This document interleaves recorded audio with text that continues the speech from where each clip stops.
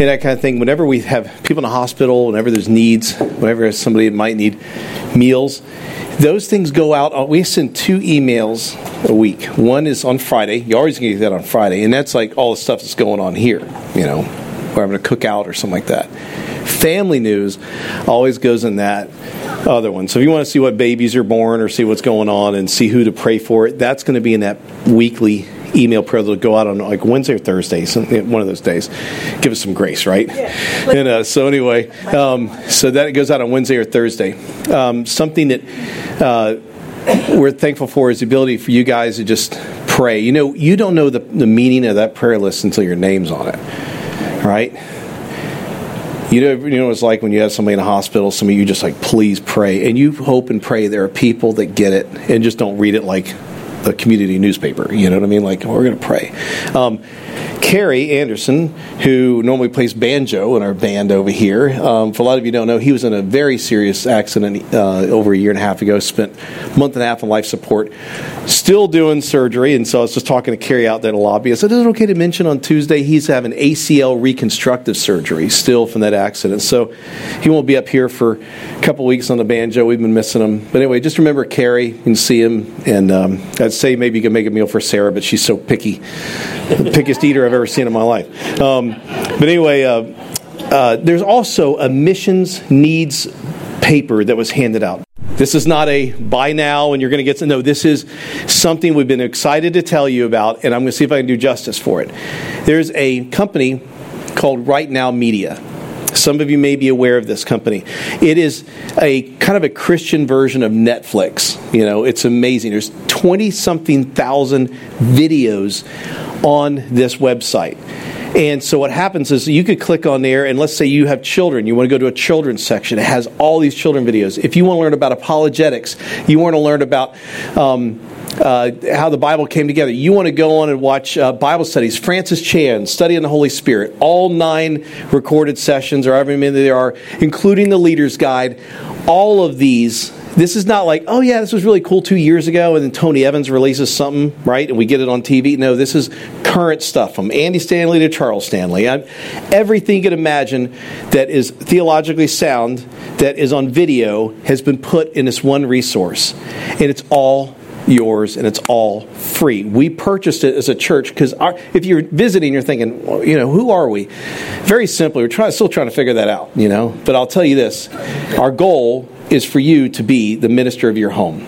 You to be the minister of your family. That's the hero. We do everything we can here to diminish the personality behind the pulpit. We want you to look, Amy, I want you to look at Ray and go like, you know what? You're the godliest man I know. And Ray's like, who? Don't scare me like that. But it's true. It's great what I've seen in your life and the growth in your life. There's times I hang up and I'm like crying. I'm just like shouting out to God. That's what it's about. And that doesn't just come with what you hear or what we do in 1 hour. It happens throughout the week. It happens through fellowshipping with other people. That's what we want to do with you. And so on your phone, if you have an iPhone, or have a cheaper version of like an Android or something like that. You can have this on your iPhone. You can put on your laptop, your computer. If you do not know how to do this, and you're saying, thank you, it means a whole lot because I have no idea how to download this app or do what to do. In July, in the conference room, you can have some of the younger folks in there and create our own little smart bar of Creekside. And we're going to go in there and have you bring your phone in, and they're going to put that right in your phone and show you how to use it. Or you can bring your laptop. Or if you have a computer at home, some of our guys will go there and put it on there for you and show you how to use it. But it's not only free. This is not for members. If you're visiting, it's for you. On Monday, we're sending an email out. An email will go out to everybody and telling you how to do this, instructions. If you have any questions, you can call us or even call that ministry. This is also, you ready? This is really cool. You can use it and give it away to everybody you know. So let's say you're working with someone, you're at school with someone, and they have questions like, I tell you what, use this code, sign in, get this code, and now they have access to 20-something thousand top-notch Bible study videos that I watch I used to pay $180 for like a series of stuff to come in with all the stuff. This is all It's all free. So it's an investment we as a church made for you. We want you to have this. And you just get ready. This is something you can share with your kids and whoever you meet. So I don't know if you're excited as I am, but I'm pretty excited about this. So we'll get that email out to you. All right, let me pray for me, and we'll do this right, okay? Lord Jesus, please speak through me. God, Lord, don't let me be a distraction in any way. Let your word really shine. In Jesus' name, amen. So how do we preach here? What do? We walk through verse by verse by verse. And so we're going to cover a chapter today. We've been in a series in 1 Samuel since I think the beginning of the year. And we're walking through, and today we are in chapter 25. Just to give you a quick update, the cast of characters we're dealing with today, there is King Saul is not necessarily in this, but King Saul is the current king of Israel. David is the next king of Israel. He's God's anointed, chosen one to be the next king of Israel. King Saul has been chasing King David now for 10 years. It's been a decade that David has been on the run. Now, it's coming upon a time known as sheep shearing season. Say that a few times, right? Sheep shearing season is coming up, and it's not unusual for people to go out and ask, hey, can you give us some meat? This would have been equivalent to people, Shaylee, when y'all grew up in Missouri on a farm, there was probably an overabundance of stuff of times, and maybe there was organizations you donated to. They would call it gleaning a field. You know, we drove by in Plant City yesterday and looked out, or Lithia and that looked out, it was watermelons, and there were just old watermelons laying around, and somebody's pulled over. The landowner didn't mind. They've already harvested the stuff. It's just laying out there in the sun, going to rot. This is a common time for people to be charitable. So David is embedded with 600 men. 600 loyal men have chosen to follow him, and they're camped out in this place. The sheep have been brought in. The goats have been brought in to be slaughtered by a very wealthy man. The Bible makes no uncertain terms how evil this guy is, how foolish he is. And on the opposite end, Nabal is his name. He is married to Abigail. This couple, by the way, if you're saying, I've never heard these names, they've never popped up until now in chapter 25. His wife is beautiful, she's stunning, she's intelligent. How did they come together? It could have been an arranged marriage, who knows what, but anyway, we're going to pick it up, chapter 25, verse 1 of 1 Samuel. Now Samuel died, and all Israel assembled and mourned for him, and they buried him in his house at Ramah. Then David rose and went down to the wilderness of Paran. Let's stop right here. 3 words could not have kicked off and set off more emotion in Israel than those 3 words. For those of you who are old enough, do you remember where you were at 9/11? You remember exactly where you were. I remember also the aftermath of 9/11. Do you remember if you'd go onto late night TV like David Letterman or whatever? No, there were no jokes. The nation couldn't even laugh for a few days. I remember I was still attached to the bank when I was working at the bank, and I was hearing stories from other coworkers in Manhattan. They said cabs weren't even charging a cab fare the day after. The nation had come together. This would have been equivalent to Israel. All of Israel, no matter how jacked up a king was, no matter how messed up they were, Samuel, the prophet, was still there. Samuel, this great judge, was still there. Samuel, this man, there was a rock of stability in him. And then he dies. And the nation now knows, they know David is going to be king. They know Saul's trying to kill David. They know David doesn't want the throne until Saul has died of natural causes. The nation is confusion. All 12 tribes to come together. Everybody comes together, but guess who wasn't invited to the funeral? David. Guess who, even if he was invited to the funeral, wouldn't go? David. Saul would have killed him. He's tried several times to throw spears at him. He's chased him down with thousands of men. And so here, Samuel dies. Verse 2. There was a man in Maon whose business was in Carmel. The man was very rich. He had 3,000 sheep and 1,000 goats. He was shearing his sheep in Carmel. Now the name of the man was Nabal, and the name of his wife was Abigail. The woman was discerning and beautiful, but the man was harsh and badly behaved. He was a Calebite. By the way, as if, remember, you always kind of underline, why is it in there? For all you Calebs, I don't know what a kind of a heritage you had in being a Calebite, but it wasn't really well respected, right? As if to say, oh yeah, by the way, he's a Calebite, that should explain everything. Kind of like, well, he's from Polk County, so that should explain everything. So, anyway, now the name of the man was Nabal, and the name of his wife was Abigail. The woman was discerning and beautiful. I'm sorry, I'm repeating myself, but the man was harsh and badly behaved. He was a Calebite.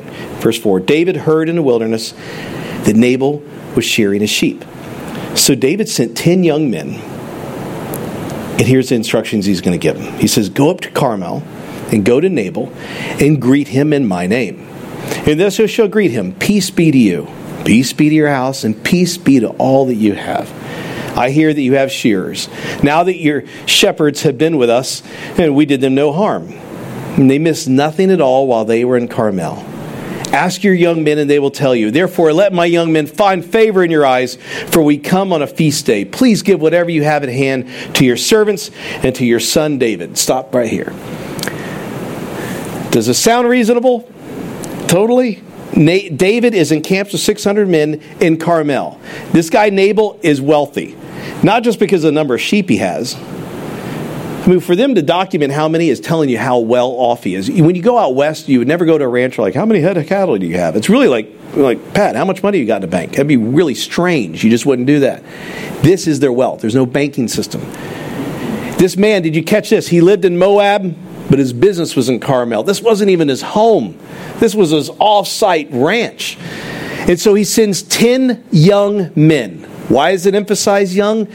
I believe it to be because they're less intimidating. He's not sending 10 seasoned warriors. He's sending 10 men, young men, not intimidating, and they bring about a message that is so genuine. The message is this: hey, all the time that your cattle or your flock have been in this area, we protected them. We've watched over, because you have bandits, you have poachers, you have raiding parties, Philistine detachments coming in, stealing. Can you imagine a security system of David and 600 warriors? These are men that have been gone, some of them for a decade. You're talking about a man, this is not just words and you say they want to die for, they would kill for. These men are protecting all these sheep. They didn't lose anything. So David naturally says, would you feed my men? Watch the answer given in verse 10.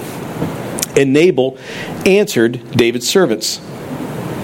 Who is this David? Who is a son of Jesse? There are many servants these days who are breaking away from their masters. Now, first of all, that is not a question of, who's David? Who's this? No, he knew exactly who he was. He says, who is this David? He even pops off his lineage. Who is his father, the son of Jesse? And then he says this line: there are many servants these days who are breaking away from their masters. He's looking at David, and he's calling David this to David's young men. He says, that man's property of a king. This guy, I can guarantee you, had so many servants run away from him. So many of them just bolt. And so he said, yeah, there's a lot of servants running away these days. Basically saying you're nothing but an object. Okay, now, that's it, right? Is what he's going to say. These 10 men are going to go back.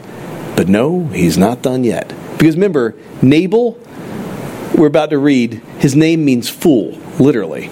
And so here we are. Verse 11, he says, shall I, get this starts a pattern, shall I take my bread and my water and my meat that I've killed from my shears and give it to men who I don't even know where they come from? Wow. You talk about possessive of everything. And there's nothing more disgusting than to see people hoard and to hide and to guard things and to not share it where God gave it to them to share. This still goes on. And so, no, it's mine. Look at verse 12. So David's young men turned away and came back and told him all of this. How's David react? Verse 13. David says to his men, every man strap on a sword. And every man of them strapped on a sword. David also strapped on a sword. About 400 men went up after David, and about 200 remained with the baggage. Now, he has taken 2/3 of his force to move in. Abigail steps in. Remember, discerning, beautiful, wonderful Abigail. Watch what happens when one of the young men goes up to Abigail. By the way, it says, behold, one of the young men. Can we just take a second and just say, thank you, whatever young man you are, that we don't even know your name. This guy, God used to save the day. But one of the young men who were working with Abigail and Nabal told Abigail, Nabal's wife, "Behold, David sent messengers out of the wilderness to greet our master, and he railed at them. Yet the men were very good to us, and we suffered no harm, and we did not miss anything when we were in the fields, as long as we went with them. They were a wall to us, both by night and by day. All the while we were with them, keeping the sheep. Now therefore know this, and consider what you should do. For harm is determined against our master and against all his house, and he is such a worthless man that no one can speak to him." This young man goes up to Abigail and starts saying, by the way, your husband railed. With that word railed, I'm not saying I do word study on every word in the Bible, but when that word has only been used 2 other times that we know of in recorded history. Its description is as if a hawk in its last bit before it pounces on a prey will let out this huge scream. This guy was shouting obscenities at these 10 young men that David sent. Nabal is yelling at him. Now here's what's crazy about this. The young man that approaches Abigail is a servant, correct? He's a servant. He approaches Abigail and he's talking about Abigail's who? Her husband, Nabal. Did you see what he just said? He is a servant of Nabal who looks at his wife and he says, he's such a worthless man that no one can speak to him. You can either deduct one thing, or several things. That is the bravest servant on the face of the planet. That guy right there is a death wish. This guy, are you crazy to say this? But this man knows, I guarantee you, he knows exactly what exists in that camp. He knows the cut of these men. Did you hear that? We were with them. We were with them. They served with us. We were together. This man knows what these men are capable of doing. And what he's doing in walking up to Abigail is he's not in there to say, Abigail, would you please change the mind of your husband? This man is walking in knowing that at any minute a killing party is going to come. And he goes to this woman and he says, your husband has killed all of us. We're going to die because of that man's foolishness. So this man is just spewing out what he's saying. Verse 18. Then Abigail made haste. Talk about a pantry. Watch this. Took 200 loaves, 2 skins of wine, 5 sheep already prepared, 5 seahs of parched grain, 100 clusters of raisins, gross, and 200 cakes of figs, laid them on donkeys, and she said to her young men, go on before me, and I'll come after you. But she did not tell her husband Nabal. You talk about a lot of wisdom in verse 13 or verse 19. She tells her young men, get going. She's slapping the donkey's rear ends. Go, go, go. She says, you just take off. And then she didn't tell her husband. Why? Because she knew this man was not just a fool to one, he was a fool to everything. He knew her, she knew him better than anybody. And so they take off in verse 20. And she rode on the donkey and came under the cover of a mountain. Behold, David and his men came down toward her, and she met them. Now David had said, surely in vain I have guarded all this fellow has in the wilderness. So nothing has missed all that belonged to him, and he was returned evil for good. Now watch verse 22. That wasn't bad enough. God do so to the enemies of David and more also, if by morning I leave so much as one male of all who belong to him. This is David, man after God's own heart. Sweet little shepherd boy. This man has just said, I'm going to kill every man attached to the house. Not just every son, not just every nephew. He is going to put under sword and kill and destroy every male servant in that household. I'll also give you a little background, and I do so saying this in maturity, not trying to make light of it, but I'm giving you an idea, an impression of this verse. Your verse, there's maybe 1 or 2 of you who have a version that really, truly says what this verse says. And this is one of those equivalents of, you're on your way home, and the dad's sitting behind the wheel and he says, you tell him when I get home I'm tanning hides and I'm coming through and I'm bringing wrath that you've never seen before. And meanwhile, the mom's translating, your daddy's really upset. Like he's coming. This is that. The actual translation, and I'll give you the PG as opposed to anything, he says, there won't be a person that can pee on a wall that's going to be alive when I get done in that village. he said it a lot more frankly than that. Verse 22, for the writer of 1 Samuel to put that in there was saying he's ticked. Ticked, verse 23. When Abigail saw David, she hurried down, got off the donkey, and fell before David on her face and bowed to the ground. Does that sound familiar if you were here last week? What did David do when he walked out of the cave and he saw Saul? He fell on the ground and he bowed to the ground. So she bows to the ground and she falls before David. Verse 24, she fell at his feet and said, on me alone, O my Lord, be the guilt. Please let your servant speak in your ears and hear the words of your servant. By the way, what follows is one of the greatest speeches and the most eloquent, discerning speech that I have seen. This rivals Esther giving a speech. Watch these words. Let not my Lord regard this worthless Nabal, for as his name is, so is he. Nabal is his name, and folly is with him. But I, your servant, did not see the young men of my Lord, whom you sent. Now then, my Lord, as the Lord lives, and as your soul lives, because the Lord has restrained you from blood guilt and from saving with your own hand, now then let your enemies and those who seek to do you evil be my Lord as Nabal. And now let this present that your servant has brought to my Lord be given to the young men who followed my Lord. Please forgive the trespass of your servant, for the Lord will certainly make my Lord a sure house, because my Lord is fighting the battles of the Lord, and evil shall not be found in you as long as you shall live. Stop right here. That is what she's doing is recognizing. She says, "When will certainly make my Lord a sure house." She's not talking. Those words aren't meant to say you're going to have a nice, fruitful home one day. She says your house is a king's house. God's going to reward you. She says this: "My Lord is fighting the battles of the Lord." Do you know what encouragement this was for him to hear? Think about this for a second. David has been on the run. He's being pursued by the king of Israel. He has no title.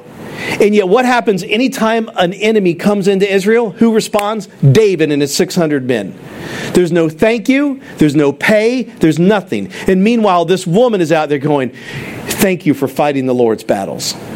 I don't care if love language number one is not words of encouragement or affirmation. I guarantee you it feels good to hear it after a little while. And you have to remember, let's not Monday morning quarterback here. I mean, who would want our story told in the Bible? Can you imagine that?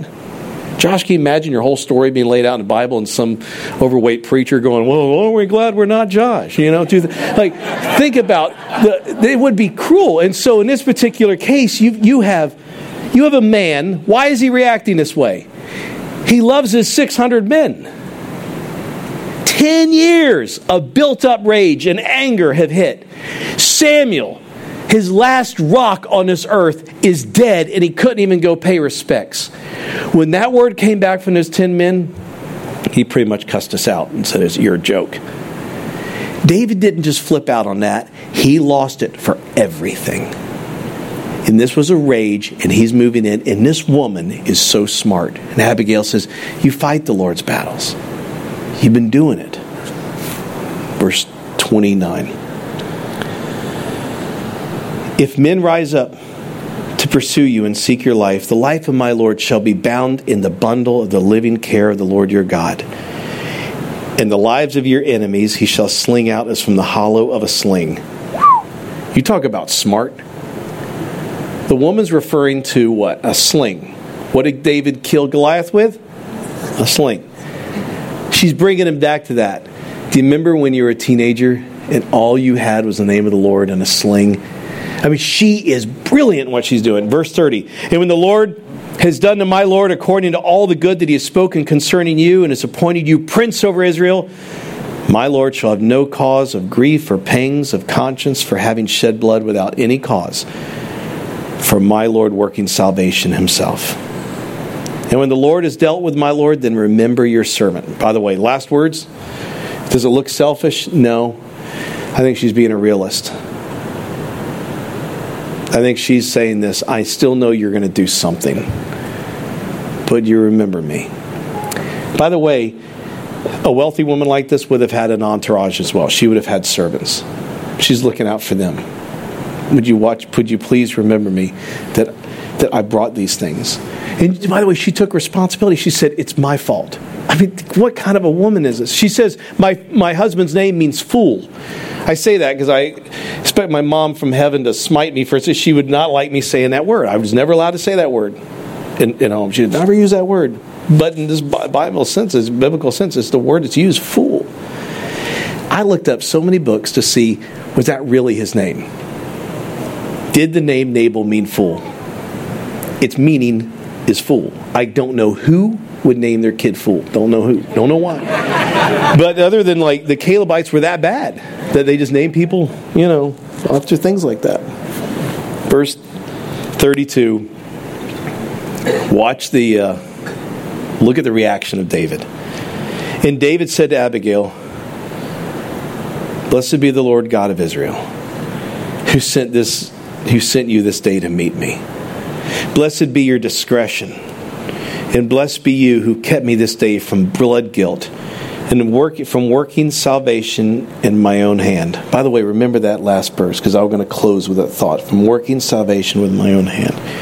For as surely as the Lord, the God of Israel lives, who has restrained me from hurting you, unless you had hurried and come to meet me, truly by morning, there would not have been left to Nabal so much as one male. Man, this is a guy that can receive rebuke. There's a story of a young man who goes in for an interview. He walks in for the interview, and the interviewer is a gruff business guy, very successful. He looks at the young man. He says, "I want to ask you a question." He says, "Are you going to be honest enough and truthful enough and courageous enough to tell me the truth and come to me and tell me what I need to hear?" The young man said, "I can. But are you going to be a man courageous enough to receive it?" And you think about it. This is a classic example of who was approachable and who wasn't. This young man, the servant of Nabal, didn't go to Nabal because he was unapproachable. Who did he go to? He went to his wife because she was approachable. She was more of a leader than he ever was. He knew he could go to her. And David, in a classic example, says this: "Thank God you came out and you saved me." I don't know how many of us in here deal with rage or anger. Number one. You get arrogance. People that want to hurt other people. People that are mean-spirited. Those things just round me up. I mean, it just does. Oh, I can't let things go. I don't know sometimes. When you approach someone in a sort of justified rage, the last thing you want to hear is rebuke. Like, don't bring that to me right now, because I'm totally 100% right. Godliness has nothing to do with being right. It just doesn't. And so he says, "Thank you." How many of us have had consequences change our lives? How many of us have, because of consequences, because of things that have happened that we've done, they've changed us? And sometimes for the good. You look back and like, you know what? God, you disciplined me, you rebuked me, but I grew. You know what this is a picture of? This is one of those great definitions of grace. Here it is. This is when correction comes before consequence.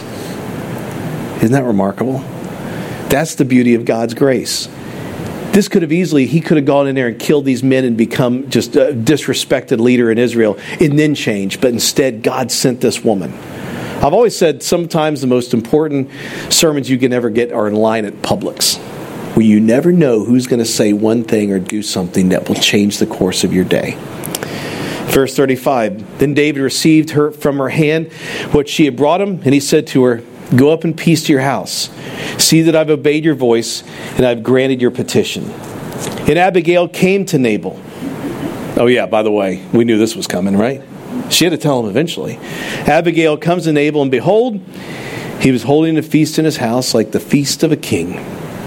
Nabal's heart was merry within him, for he was very drunk. So she told him nothing at all until the morning light.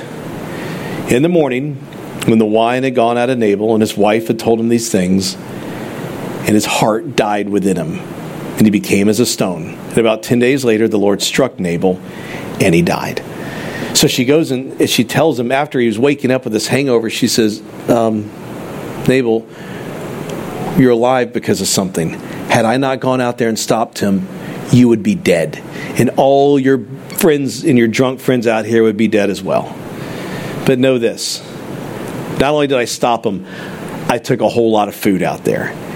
This guy reacts in a way that probably so much as induces a heart attack or a stroke. Becomes, as they say, a stone is like would have been a term used for like a coma. He goes right into a coma and 10 days later dies. So word goes back to verse 39. When David heard that Nabal was dead, he said, "Blessed be the Lord, who's avenged the insult that I received at the hand of Nabal, and has kept back his servant from wrongdoing. The Lord has returned the evil of Nabal on his own head." You ready for this? Here it is. Then David sent and spoke to Abigail to take her as his wife. Now, hold on. You're thinking, wait a minute. I thought David was married. He is married to a girl named Michal, who is King Saul's daughter. But she's living far away. It was an arranged marriage. She's far away. When the Bible mentions something, it is not teaching you to do something. There's a big difference. This is like it's there. This is not like, this is the classic indication of the time. And so, verse 40, I just can't help but laugh when I see this. When the servants of David came to Carmel, they said to her, "David has sent us to take you with him as his wife." Now stop right here. Y'all know Abigail. This is a woman of discernment. This is a classy woman. This is a woman of esteem. This is a woman of privilege. You send men on horseback to ride up and say, "Abigail, your husband's dead. David will take you as his wife." What does this woman of class do? What does she say? What does she react? Verse 41, she rose, bowed her face to the ground, and said, "Let's get going." This woman doesn't miss a beat, gets on that donkey, and takes off and becomes his wife. Man, if it was only so easy. And Abigail hurried and rose and mounted a donkey. And her 5 young women attended her. She followed the messengers of David and became his wife. Oh, by the way, verse 43 and 44 to close out this chapter indicates this. David also took Ahinoam of Jezreel, both of them to be his wives. So he's adding to his harem here. Verse 44. Saul had given Michal, his daughter, David's wife, to Paddy, the son of Laish, and was of Galem. So what did he do with his original wife? Saul just took her away and now gave her away to another home. It's probably to build an alliance. That's what they would have done back then. It's a lot of arranged marriages at the time, a lot of crazy things. So we tell the story, and we read through the story, and we just read an entire chapter, and I hope you get something out of this chapter. The beauty about what we walk through these verses just to see what just jumps out. And sometimes somebody will say the greatest compliment is, you didn't preach that at all at the 9 o'clock service. It was totally different. That's because sometimes the Holy Spirit sets something in your heart that's different. And so whenever you look at this, being a gospel-centered church where we believe not just in the history and the teaching of the Bible, we believe in the message of the Bible. Here's the beauty. Do you remember that verse in there that said, "Thank you that I did not work out salvation with my own hand"? Do you remember that? He said, "I thank you that you stopped me from trying to work out my own salvation." Now here's the honesty club. You ready for this? There it is. How many of you in here have bought into this? That because of at one point in your life, it could be one point, it could be a lot, it could be something you're dealing with right now. How many, because of what you have done in your life, has there been a period of time or a moment when you felt you couldn't go to God? How many of you said, because of what I did, there's just I can't even approach God. I can't pray. How many of you, because of what you have not done, have not approached God? How many of you said, I don't pray, I don't read the Bible, because I don't pray and I don't know how to read the Bible and I don't know, and so I can't even go to God. Have any of you are now or have bought into that? This guy has. Have any of you others? Have you guys done it? How about it? You don't have to get so charismatic back there, sister. We know you're a sinful mess, but that's all right. Margaret, you and your honesty is what God wants to see when He says this. You know how to destroy that economy which is not proper theology? Are you ready? Think about the polar opposite. Think about this. If you believe in that lie that there's something you've done or something you've not done to eliminate you from the presence of God, then it would only make sense if you bought that lie, you would believe the next one, which means this. You are such a good person and such a wonderful, godly person that you, by your own right and your own work, have the right to approach the greatest being, the greatest God, the creator of everything you know or have ever known. If anybody ever walked in and said that, we'd think, what a lunatic. Oh, no, I'm so godly I can approach God at any time. I mean, like, get out of here before lightning strikes on us, right? But yet, if as absurd as that is, so is the other. The other says, no, it's not it. I was in India, and I'll never forget, there was a family that simply, they were telling us about, just calamities on us, and God is judging us, and He's smiting us. And I'm like, where does that come from? And it came from all this history of what they've been taught in their religion, and that's how God operates. I said, you're believers in Jesus. Now, it doesn't work that way. That's not how God works. I mean, there are consequences. When our country does what we do, and keep mocking, guess what? We're going to have consequences. We're already reaping them. We really are. And I tell people all the time that feel the way I do, like maybe, we don't mention politics in here. We're always free of that. We never bring that. But, in my own life, I know how I feel, and I have friends that feel the same way, and they don't believe. They're not believers. I'm like, how do you possibly... You better get on your knees and think whatever you need to think to say thank you for the Christian church that stopped this country from falling even further. The Church of America, of Christ in America, has been a great Abigail to say stop doing this, which means we as believers need to come together with other churches. I go preach in Cuba. It's not you preach at a Baptist church, don't preach at this church. No, I preached in 3 churches one night. A Baptist, a Pentecostal, and I forgot what other it was. Probably like us, nothing. A mixed breed, right? I went in all these churches, you know what they call that? Visiting family. You know what we do here? Breakdowns, barriers. Oh yeah, the Catholics always worship in this statue and that statue. Let me tell you something about the Catholics. The Catholics are the ones that, I'll never forget when Mother Teresa came and stood over Bill Clinton over the prayer breakfast and said, you need to stop murdering babies. There wasn't a pastor alive, including Billy Graham, who had that courage to stand there in front of thousands of people. And a 4'0" woman from Calcutta did it. You go to this place on abortion clinic on Fletcher. Right now, at this moment, there are people out there from the Catholic Church praying, just silently praying that people change lives. We sit there and say, well, what about the, usually like charismatics who kind of get things off on some things and tangents. Go to the second largest food bank in Hillsborough County, run by a church smaller than us, right next door, feeding the poor. When you start to look at what God is doing in the lives of believers, and what do we start doing? If we're not careful, we'll be a church that says, those are my sheep. Those are my donkeys. Nobody touches my church. This ought to be a church where you walk in here in a godly way, where if you ever felt God to lead you somewhere, it's the same way. We send you with the same greeting as we send you, in the same love, because we trust you. And to think that we bought into it as a church, that we bought into it as a people, to think somehow we have to earn the greatness of God. Max Lucado told of a missionary that was in Brazil, and he went down to Brazil, and there was a small river leading off the Amazon, and they didn't fish it. They didn't go into it because they said the water was polluted, it was contaminated, and they couldn't get in it, or something. It was it wasn't contaminated. It was evil spirits and that kind of thing. And the missionary would tell him, no, you can go into it. You can go into it. And the whole time they're like, no, you can't. And he got into it ankle deep. He said, look at this. And they're like screaming at him, get out. He goes, look, come here. And he gets waist deep. He says, look, I'm telling you, this is what you can do. Come, this water is fine. And then finally he dives in. The village is screaming hysterically, thinking he's going to be eaten alive. Somebody's going to come out dead. And he comes out because these witch doctors had convinced this village that they couldn't partake in this water anymore. And he came out, and you see, it's safe.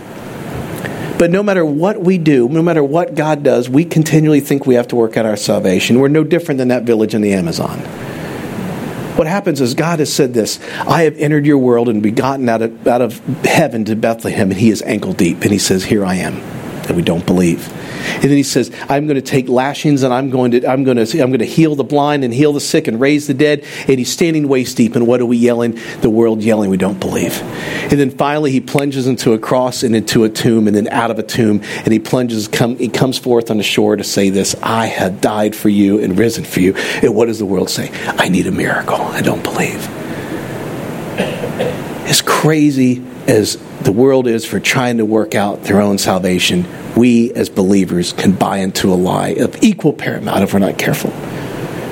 That we can only go to God when we've been good enough. Don't believe that lie. Maybe today the message of Abigail comes to you. Correction before consequence. To say this, you're forgiven. You're loved. You're pursued. And you're His.